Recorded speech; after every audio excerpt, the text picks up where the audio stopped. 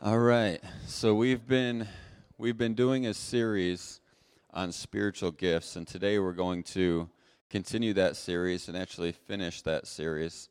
And I have a handout for you today, so you can take the notes away with you and check them out after the service. We're going to go ahead and get started. Today I'm going to share on the spiritual gifts out of 1 Corinthians chapter 12. Spiritual gifts are the special abilities that you need to get the job done that God designed you to do. I'll say that again. Spiritual gifts are the special abilities that you need to get the job done that God made you to do. How many of you have ever taken a personality test? Anybody ever done one? So, when you take a personality test, usually the person who takes it kind of has one of three responses.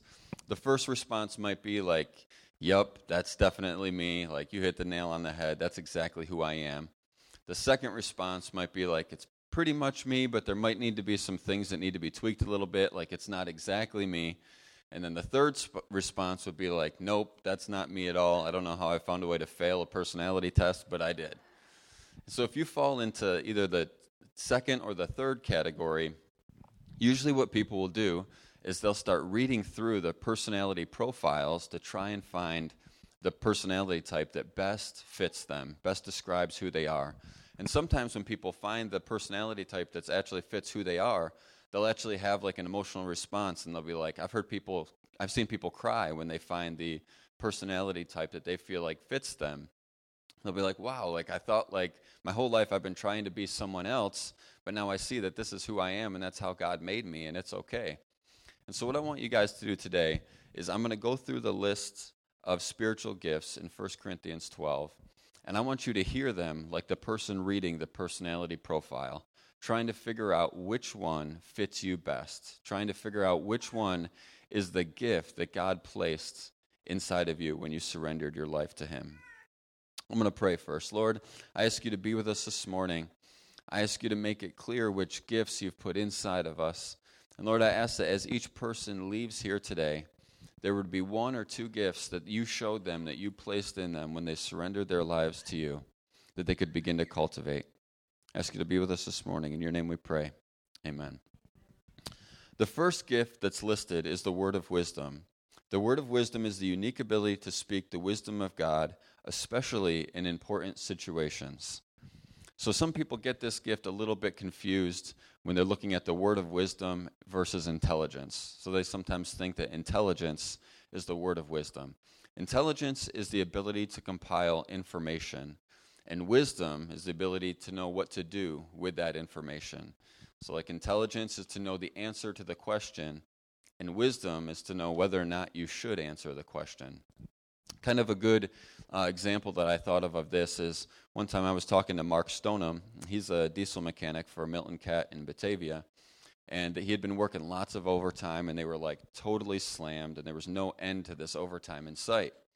And so I said, "Are you guys going to hire some more people to help so you don't have to work so much overtime?"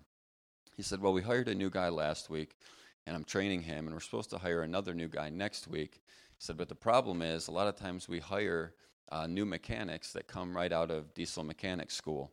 So they come out of school and they have all this information. They have all the necessary information to be able to fix the thing that they're working on, but they don't actually know how to apply that information to the problem at hand to get the job done." That's the difference between intelligence and wisdom. Wisdom knows how to get the job done. The next spiritual gift that's listed is the word of knowledge. This is the unique ability to declare knowledge which could only be revealed supernaturally. There's a story in the Bible that has two really good examples of a word of knowledge. This story starts in Acts chapter 10, verse 19, and Peter has a vision, and he doesn't really know what to make of the vision. He's kind of confused, so he sits down to try and figure out what that vision means, and then the Holy Spirit speaks to him, and he's on the second floor of a house. Well, the Holy Spirit speaks to him and says, "There's 3 men downstairs that are looking for you. It's okay to go with them. I've sent them to get you, and you're going to go to this other city and deliver a message." So Peter goes downstairs, and sure enough, there's 3 men there, and they're like, "Are you Peter?" He's like, "Yeah." And they said, "Okay, you got to come with us.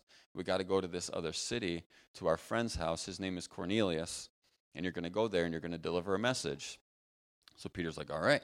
So Peter goes with the three guys to this other city, to this other house, and he gets before Cornelius, and Cornelius is shocked, and he falls down on the ground like he's ready to worship Peter.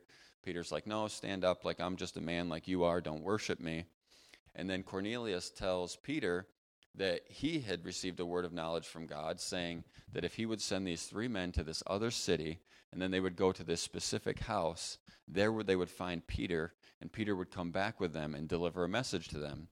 So then they go to this other room in the house, and there's a bunch of people in there, and Peter begins to preach a message to these people, and they get baptized with the Holy Spirit. So in that story, there's two words of knowledge. The first one is Cornelius has a word of knowledge where the Holy Spirit speaks to him and says, if you'll send these three men to this other city, to this specific house, there you'll find Peter, and he'll come back and bring a message. And then Peter had a word of knowledge where the Holy Spirit spoke to him and said, there's these three men downstairs, and you need to go with them and go to this city and deliver this message. There's no way that Cornelius or Peter could have possibly known this information apart from the Holy Spirit revealing it to them in a word of knowledge. The next spiritual gift that's listed is the gift of faith. This is the unique ability to trust God against all circumstances or odds. A story that I thought illustrated this well is the life of George Mueller. I don't know how many of you have heard of George Mueller, but he was in England in the 19th century, and England was in the worst economic downturn that it had ever experienced. People lost their jobs, people lost their homes, people had no money, people couldn't feed their family, and it got so bad that parents were taking their kids out on the street and releasing them and abandoning them to try and go fend for themselves because their chances of being able to steal enough food to live was better if they were on the streets than if they stayed in their homes. It was really bad.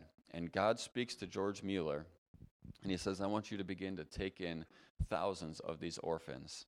So George Mueller is also in the midst of this horrible economic downturn. He doesn't have money to do this, but he obeys God. He hears the word from God. He believes what God says, and he obeys. So he starts to bring in these orphans. By the time the economy turned around, George Mueller had literally brought in thousands upon thousands of orphans and provided everything that all of these orphans needed. And when asked how he did it, somebody asked him specifically, how did you raise enough money to provide for these orphans? And George said, I didn't raise any money. I didn't ask anyone for money. I simply believed what God told me and activated the gift of faith in my life and believed that what God promised he would do. That's the gift of faith. Believing God against all circumstances and odds. The next spiritual gift that's listed is the gift of healing. This is God's healing power, either given or received. How many of you have ever received a healing from God? That's a gift of healing. That gift can either come straight from the Holy Spirit to you, or it can come to you through another person, or through you to another person. Up next is the working of miracles. The phrase that's used here literally means acts of power, or when the Holy Spirit chooses to override the laws of nature in working in or through an available person.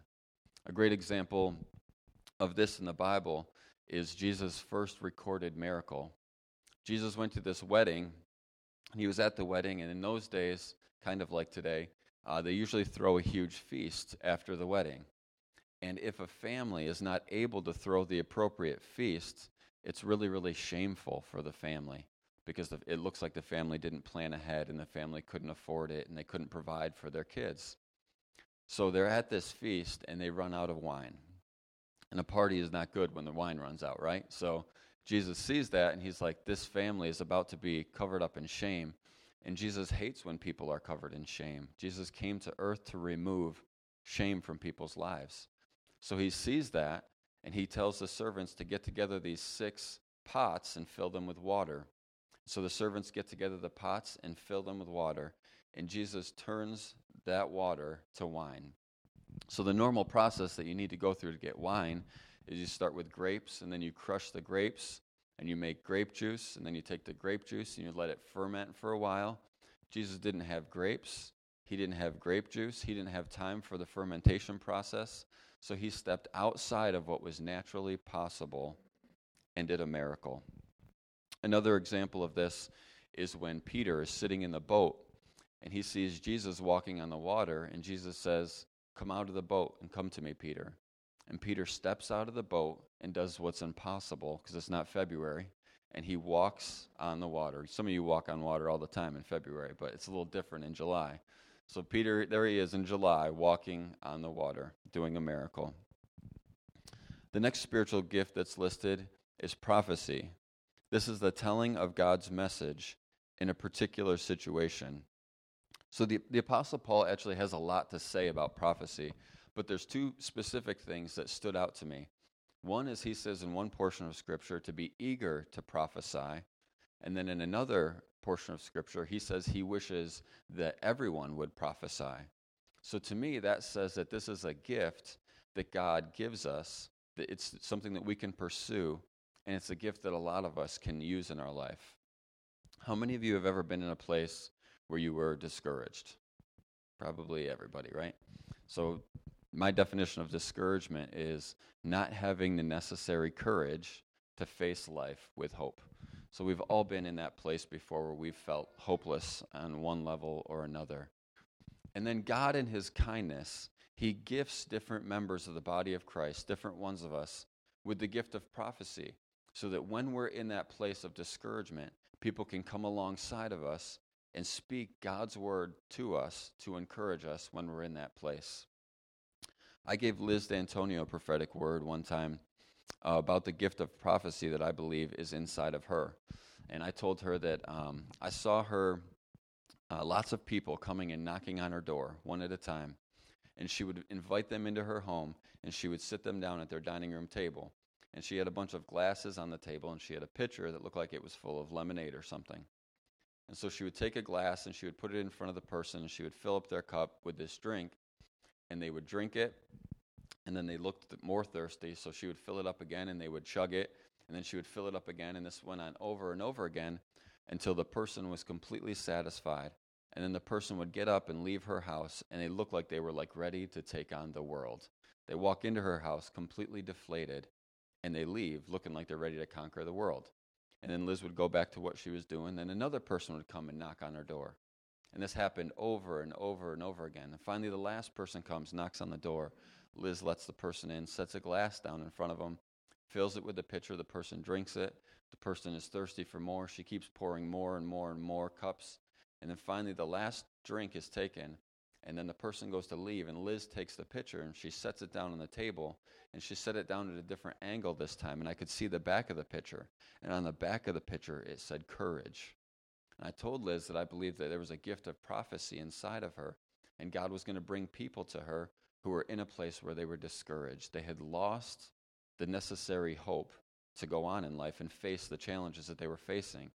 And God was going to use her to fill these people up with courage through the gift of prophecy that was in her so that they could go on and face the day.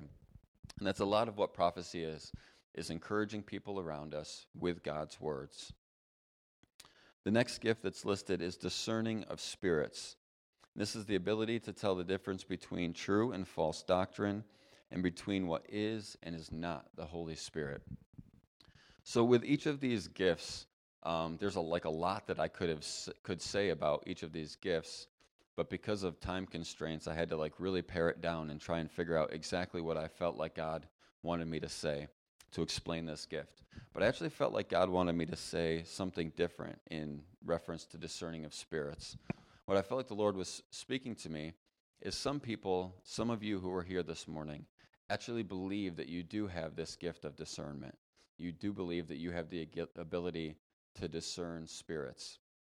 Maybe you walk into a situation and you're like, something just does not feel right here. Maybe you're in a situation and you're like, I just feel really creeped out by this person, like something is not right. There's like a spirit, some spirit on this person that's not right. And what I felt like the Lord said was, some people thinking they're operating under discernment are actually not operating with discernment at all. There's no discernment happening at all, even though you think you are. What it actually is that you've found a place in your life where you've harbored a spirit of fear. So because you have a spirit of fear, you walk into the situation believing you're discerning something, but there's actually nothing specific there to discern at all. You're just operating out of a spirit of fear, and believing it's discernment. So how do you know whether or not you're operating out of a spirit of fear or whether you're operating out of discernment? It's a good question. I'm glad you asked. So first of all, I would say, are you someone who struggles with fear in your life? Are you given to worrying often? Do you often think about the worst case scenario, like everything that could possibly go wrong? Are you afraid a lot? If that's you, then it's quite possible that you're not actually moving in the gift of discernment. You have a place in your life where fear has taken root in your life, and there's a stronghold of fear that you're dealing with. Another thing is the Bible says that God hasn't given us a spirit of fear, but of power, love, and a peaceful mind. So in those situations where you believe you're discerning, do you feel power, love, and a peaceful mind, or do you feel afraid? So someone who has the gift of discernment, when they discern something, the same God that was able to show them what they were discerning is the same God that's present to deal with the evil spirit that's present. So there's no spirit of fear that's necessary. The person who has discernment discerns something, and then they have full confidence that God is able to deal with this person and set them free and deliver them, so they face the situation with hope rather than fear. Does that make sense? The next spiritual gift that's listed is different kinds of tongues. This is a personal language of prayer given by God, whereby the believer can communicate with God beyond the limits of knowledge and understanding. So this spiritual gift might be the most confusing spiritual gift of all. People say things like, I don't understand it, or it doesn't make sense to me, or I don't really know what to make of it. So because of that, I'm going to disqualify this gift, or I'm not going to receive this gift. Maybe they're not going to receive it personally, or maybe they're going to disqualify it as a gift altogether and say I don't even believe it's real or something like that. So first of all, let me say, I understand why you might feel that way. I understand why speaking in tongues might seem strange. And I think the reason that it can seem strange to people is, first of all, we don't usually use words that we don't understand. We don't say words that we don't know because we don't know them, so how could we say them? There's lots of words in the dictionary, but I don't use all of them because I don't know them. And I don't say things that I don't understand. So when someone is speaking in tongues, they're speaking in a language that they don't understand with their mind, but their spirit is communicating with God. So there's some element of that that's going to feel a little bit strange because you're saying things that you don't know what you're saying. But I want to encourage you to be careful about disqualifying this gift because you're uncomfortable with it. The problem I have with taking this position of disqualifying this gift is, do I really want to make my understanding or my comprehension the defining factor on whether or not I'm going to receive a gift that Jesus says I need to accomplish all that he made me to do? Do I really want to make my understanding, my limited mind, the factor on whether or not I'm going to receive a gift that Jesus says that I need for my life? If I'm honest, the truth is, there's a lot of things about the Bible that I don't understand. There's a lot of things about God that I don't understand. I try my best to study the Bible and grow in my knowledge about the Bible and study God and get to know him more and to learn everything I can about him. But there's still things that I just don't understand. I don't understand how, in the beginning of the book, God just was. Everything that I know, everything that I have experienced with here on earth, has a start date, has an inception time, a time when it was created. But God wasn't like that. God just was. That's hard for me to wrap my mind around. And then mankind is separated from God, and God makes a way for us to be in relationship with him through sending Jesus. And the Bible says that Jesus was born of a virgin. I don't really understand how Jesus was born of a virgin. I don't know how that works. Everyone who I know who was born was definitely not born of a virgin. That's kind of how it works. Nobody I know was born of a virgin, but the Bible says that Jesus was. I don't totally know how to wrap my mind around that. But the more time that goes on, the more okay I am with not being able to understand everything about God. The more okay I am with not having to figure everything out and necessarily know everything. And the reason for that is I don't think I want to give my life to a God whose mind is as small as mine. I don't want to give my life to a God who thinks like I think. The Bible says his thoughts are higher than our thoughts. His ways are higher than our ways. I don't want to surrender my life to a God who has my thoughts, because sometimes I have some absolutely ridiculous thoughts that I'm glad no one else knows. Sometimes I do some stuff that is so stupid. Like sometimes my ways are just ridiculous, and yours are too. So do we really want a God who thinks like we do and acts like we do? I don't. I'm okay with having a God who is on a completely different level than me. I'm okay with having a God who is so far outside of my comprehension that I couldn't possibly understand all of who he is. And if we're only willing to validate and accept what we can understand and wrap our mind around, then what we're going to be left with in the end is pretty small. And what we're called to do is have faith. And what faith does is faith believes the words that God's spoken. Faith believes the word of God. Faith doesn't simply believe what we can comprehend and understand with our mind. So we need to be very careful about rejecting a gift that God says we need because we don't understand it. Along with the gift of tongues comes the interpretation of tongues. And this gift allows the gift of tongues to be of benefit to those other than the speaker. So this portion of Scripture can be a little confusing, and when Paul talks about the interpretation of tongues, sometimes people get a little bit confused about it. And I think in order to understand it, we have to understand the context of this whole letter that Paul wrote. So Paul started this church in a city called Corinth, and then he leaves and he goes and does a bunch of other stuff. He hears back about what's going on in this church that he started in Corinth, and he's like, some of the stuff that was going on was a little crazy, some of it was not so good. So he's like, I got to write a letter to these people so that this church can become all that God intended it to be, to get these people out of some really bad habits that they've gotten in, and to get them into some good habits and get them moving in the direction that they should be going. So that's like the purpose of this letter that he writes to the church in Corinth. And there's some specific problems that this church was having. And some of the problems that they were having was in relationship to the gifts. So when it comes to the gifts, they had kind of started to make the gifts about themselves. They had started to look at the gifts like, this is my time to shine. Like, look at me and this amazing gift that I have.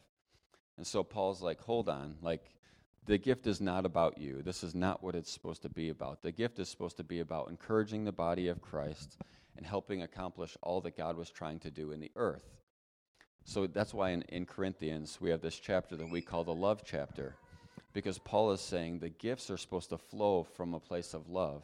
He's saying love is patient, it's kind, it doesn't envy, it doesn't boast, it's not self-seeking. A lot of that stuff that he was saying was not just in relationship to like a husband and wife relationship, it was in relationship to the gifts, because they had started using the gifts in a selfish way and in a proud way. And another very practical problem that was happening in this church in Corinth was there was a serious interrupting problem. And how many of you ever been like in a church or in a class where someone kept interrupting with questions, right? And so that person's questions, the person who's interrupting and asking these questions, maybe that person's question is getting answered, but where the teacher or the person who's preaching is trying to take the whole group, it gets hindered, and the whole group isn't able to get where they're trying to go because people keep interrupting. Well, in the church in Corinth, that's what was happening. So one person would start to give a prophecy and share their gift, and while that person was prophesying, another person would interrupt and start to share their gift of tongues, and then another person would interrupt, and they would try and come over the top, and Paul's like, okay, hold on. Like, back up for a second. If we're going to share our gifts, we need to do it in an orderly way. So it should be like 1, 2, maybe 3 people max, and it should be one at a time. Stop interrupting each other and stop yelling over the top of each other. Give your gifts one at a time. And if someone's going to share a gift of tongues in a corporate way, then there should be an interpretation so that everyone can understand what God is trying to say to us. Because if someone is speaking in tongues in a way that takes everyone's attention, we don't know what God just tried to say. So we need to have an interpretation so we can understand what the Lord is trying to say to us so we can benefit from that. Some kind of strange doctrines that end up coming out of these portions of Scripture that aren't really accurate is some people believe that speaking in tongues should only happen in private, and some people believe that anytime there's a gift of tongues expressed at all, there should be an interpretation. I don't think that's accurate because I don't think the people who believe that, they don't understand the full context of what was happening in this church. So I don't believe that let me give you an example. If you're in a church service and we're worshiping like we were this morning, and you happen to overhear your neighbor speaking in tongues, speaking to the Lord in tongues, I don't really think that needs an interpretation because the person wasn't really speaking in tongues in a way that required an interpretation. They were just having communication between them and God, and you happened to hear it, and you weren't heard at all in it, and there was really no need for an interpretation. But if someone were to, let's say we're in the middle of a worship service, and someone were to start to give a word in tongues very loudly in a way that interrupted and demanded attention, and I don't mean interrupted in a bad way, I just mean it stopped the flow of where we were going, and there was something that God was trying to speak to us, then in that case, there should be an interpretation, because otherwise, everyone turns and looks at this person who gives a word, and we have no idea what God was trying to say to us, so we can't respond. But if there's an interpretation, then we can know what the Lord was trying to say to us, and we can respond. So what I want to do with the remainder of our time is I want to look at how do I figure out which gifts God has given me? How do we figure out the gifts that God has given us? The first way that we do that is we examine. We examine our life, and we examine the list of gifts. On the back of the handout that you got is a chart that Pastor Chris put on the first handout that he gave you 2 weeks ago with a list of all of the gifts. So we examine our life, and we examine the gifts, and we ask the Lord what gifts he's put inside of us. Some of the gifts might coincide with your personality. So let's say you're a very outgoing person who likes to encourage someone. Maybe God would give you the gift of prophecy that would kind of work well with your personality and it help you in encouraging the body of Christ. But it's also possible that the gift that God gives you could be completely contrary to your personality. But the thing we need to remember is how many of you, if you look back a long time in your life, could look at where you are now and you could have possibly known everything that you were going to end up walking through in your life? Nobody, right? Like, we have no idea. When April and I do premarital counseling, we usually tell couples, like, you have no idea what life is going to look like. Like, you have no idea. So some things you need to, like, determine and set up now. Like, I'm going to love this person no matter what. Because you have no clue what life is going to hold. And life has all kinds of shocking surprises for us. And the thing that's crazy is those things that are shocking and surprising to us are old news to God. He's not surprised one bit when those things happen. He knows exactly what's going to happen in our life. So God can look ahead in our life, see what we're going to go through, and he can see what gifts he needs to plant in us so that we'll have everything we need so that we can be victorious with every battle and challenge that we face in our life in the future. Amen? So we examine our life, and we examine the gifts, and we ask the Lord what gifts he's planted inside of us. The next thing that we do is we evaluate. We evaluate. So you believe that God has given you 1 or 2 or maybe 3 gifts, and you start to use these gifts.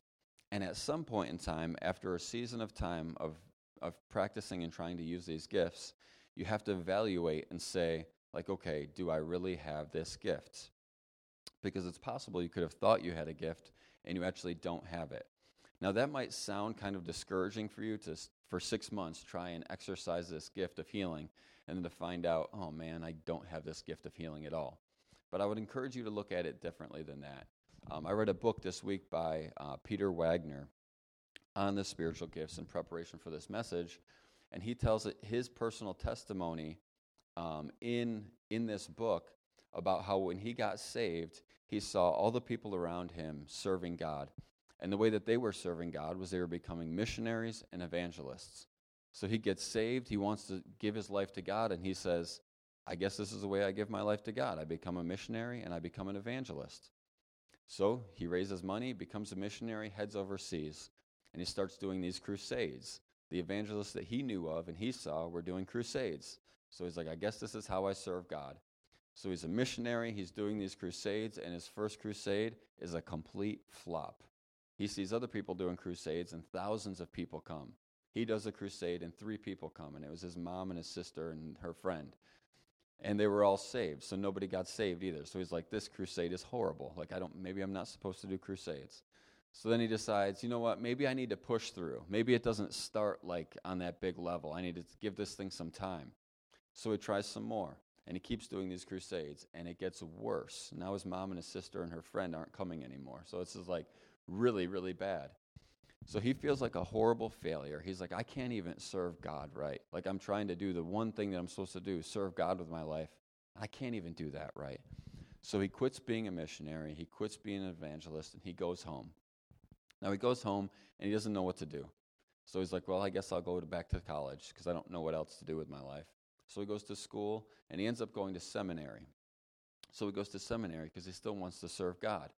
While he's in seminary, he gets to a portion of the class where they're learning about the spiritual gifts, and he has this amazing revelation where God shows him that he didn't fail at being a missionary, he didn't fail at being an evangelist, he didn't fail at being a bird, and he didn't fail at being a dog. He was never supposed to be a dog, so he's not a dog. He was never supposed to be a bird, so he didn't fail at being a bird. And he wasn't supposed to be a missionary. He didn't fail at being a missionary. He wasn't supposed to be an evangelist. He didn't fail at being an evangelist. He just found out stuff he wasn't supposed to be. So as he did this and went through this time where they were studying the spiritual gifts, what he actually found out was that he was meant to be a teacher. God didn't make him to be an evangelist. God made him to be a teacher. So he started teaching. He started putting together these Bible teachings. And then as that began to develop, eventually he found out, not only am I a teacher, but specifically, I'm gifted in the area of writing. So he has written tons and tons of books now that have largely influenced the body of Christ. His teachings have been profound and helpful to tons of people all over the world because he found out what his gift was and he found out what his gift wasn't. So I would encourage you in this place of evaluating, if you find out that you didn't have a gift, it's okay. It's no big deal. You just found out there's a different gift that God has for you. The next stage is experiment. So at some point in time, you're going to have to step out in faith, and you're going to have to start to practice this gift, and you're going to have to mix action with what you believe God has called you to. And I would love if we could see our church be a church full of people who are experimenting in their gift, trying to figure out how this gift works, because the gift is going to work differently in each person's life. It's not going to look the same for everyone. It's not like a cookie-cutter thing. God is unique. It has tons of variety. So when God gives you a gift, it's going to have a different expression in your life than it has in somebody else's life. So we need to start to step out and experiment and find how this gift is going to work. And then lastly, we exercise. I want you to think of your spiritual gifts like muscles. If you don't ever work out a muscle, it's never going to grow. So you have a muscle and it's small. And what you need to start to do is you need to start to lift weights and do different types of training in order to see that muscle grow. If you don't ever do that, then you'll never see that muscle's full potential realized. Maybe this is shocking news for some of you. But if you exercise, your body might actually look different than it does now. You can actually manipulate your body to look almost any way you want based on the exercises that you do. Your spiritual gifts are kind of like that. If you don't ever begin to exercise them, then they're never going to grow. It's like God gives us this gift that's like an infancy form, and we have to exercise it to make it grow. And how many of you know that if I exercise all the time, but I eat every meal at McDonald's, it's not going to work so good? Like that combination is not going to get me where I want to go. I also have to give my body the proper nutrients to grow. So if you believe God has given you the gift of healing, then I would encourage you to listen to every message you could possibly find from every preacher on the planet about healing. Find every scripture in the Bible you can on healing. Start to memorize those scriptures. Look at how Jesus healed people and what he did. Look at what the disciples did when they healed people. And start to begin to step out and exercise and see that gift grow. When you, there's some people, let's use the gift of prophecy, for example. Maybe you've seen someone with an incredible gift of prophecy. And when they prophesy over someone, it's like that thing is so accurate and clear. And it's like the word, exactly what that person needed to hear right where they were at. Like it was as if the person knew everything that was going on in their life. And you step out to prophesy and you're like, it did not look like that at all. Like all I had was like, God loves you. We can't diminish what God has given us. The Lord says if we're faithful with little, he'll make us ruler over much. So we have to be faithful with the little that he's given us with our gift in order to see it grow. Maybe the first prophetic word God gave you for someone is that he loves someone. And maybe that sounds very simple and basic to you. But maybe that person was desperate to hear that God loved them. How many of you have been desperate at one time or another in your life to know that God loves you? Like you know it in your head, but you need to know it in your heart. And maybe that prophetic word from you will be the word that will set that person free. So don't diminish the gift that God has given you and begin to use it at whatever level it is. Okay? So those are kind of things that we can do on an individual basis with the gift, how we figure out on our own what the gift is. So what can we do as a church, like as the whole church body, to cultivate the gifts? Now, just two quick things. One, make room for others to experiment and figure out what their gifts are. Make room for others to experiment. So, if someone comes up to you and is looking to express their gift and looking to experiment, don't put that person down if it doesn't go well. Like, think of a child who's learning to walk. Like when a child learns to walk, it doesn't go well in the beginning. Sometimes it's awkward. Sometimes it's clumsy. Sometimes when we start to step out in a spiritual gift that we've never stepped out in before, it looks like that. My aunt is a prophet, and I remember her telling the story from her life about how when she was like having kids and in that stage of her life, like what she wanted to do was she wanted to go to church and quietly sit in the back row. It was like a stretch for her to talk to people. She was super shy. She was not outgoing. And then God started developing this gift of prophecy inside of her. And it was super, super stretching. She said the first time that her husband asked her to get up and teach in front of the church, she just cried for the entire service because she was embarrassed. She didn't want to talk to anyone. She didn't feel like she was capable. But now, if you see her, you see that gift has developed over time, and it's amazing, and it's incredible, and it's encouraging to so many people. But if we don't make room for people when that gift is a baby, then we're going to end up missing out, and we could accidentally squash something that God was doing in someone else's life by the way that we treat them when they're trying to step out and experiment in their gift. And the second thing is, and this is probably the most important, is don't hold people to who they have been, but make room for who they are becoming. Don't hold people to who they've been, but make room for who they're becoming.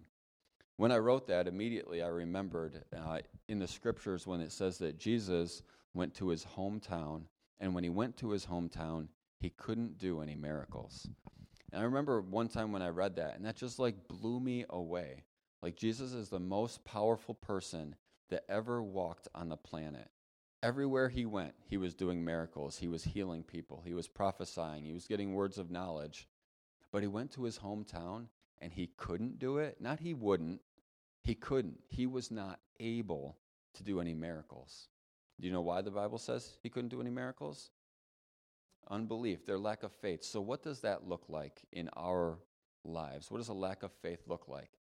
I believe that what happened when Jesus went to his hometown, nobody saw Jesus, the Son of God. They didn't see Jesus, the Son of God. They saw Jesus, Joseph's son. I bet people looked at him and they said, remember that one time when Jesus was like 12, he was skipping rocks across the lake and he hit that guy in the back, knocked him out of his boat? That guy almost drowned. Jesus almost killed someone. Can you believe that? Just remember when Joseph was teaching him how to build? He went out and he tried to build this barn. He tried to build it on the sand. Like Jesus doesn't even know anything about building a foundation. Like a storm came by 2 months later, knocked over Jesus' barn. Like Jesus just can't do anything. They remembered all the stupid stuff that Jesus did when he was a kid, because kids do stupid stuff, right? All of us do stupid stuff. And because of that, they saw him as Joseph's son. They saw all of his failures. They remembered him on his worst day. And they ended up missing out on the fact that the Son of God, able to heal all their diseases, set them free, was standing right in front of them. Makes me wonder what gifts are sitting around this room right now that we miss out on because we see people as who they used to be instead of who God is making them to be. You guys are not the same as you used to be. I know what you used to be, some of you. Some of you were a hot mess, and you're doing a lot better. Some of you still got some room to grow, but you guys are not who you used to be. I mean, has God not done so much in your life? Think for a second about where you were, who you used to be, and where you are now. God has been so good to you. And some of you, there are so many gifts that God has put inside of you. Those gifts have developed and grown. And the body of Christ, us as a whole, we need those gifts so that we can be who God made us to be. But I wonder what gift God has for you, not for your neighbor, for you to receive, not a gift for you to exercise, but a gift for you to receive from someone else. Maybe from the person sitting right next to you. But you miss out on it because you see that person as who they used to be instead of who God is making them to be. Maybe a wife on her worst day gets in a fight with her husband and slaps him in the face. That was not a good day. Not her best day, for sure. She just slapped her husband. This is not good, right?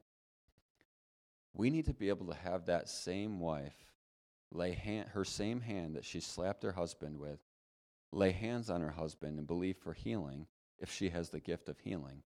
We can't hold her to the mistake that she made some time back where she slapped her husband. We need to be able to receive the gift of healing through that same person. We need to be able to receive a gift of prophecy, a word of encouragement from the mouth of someone that you heard curse out someone some time ago.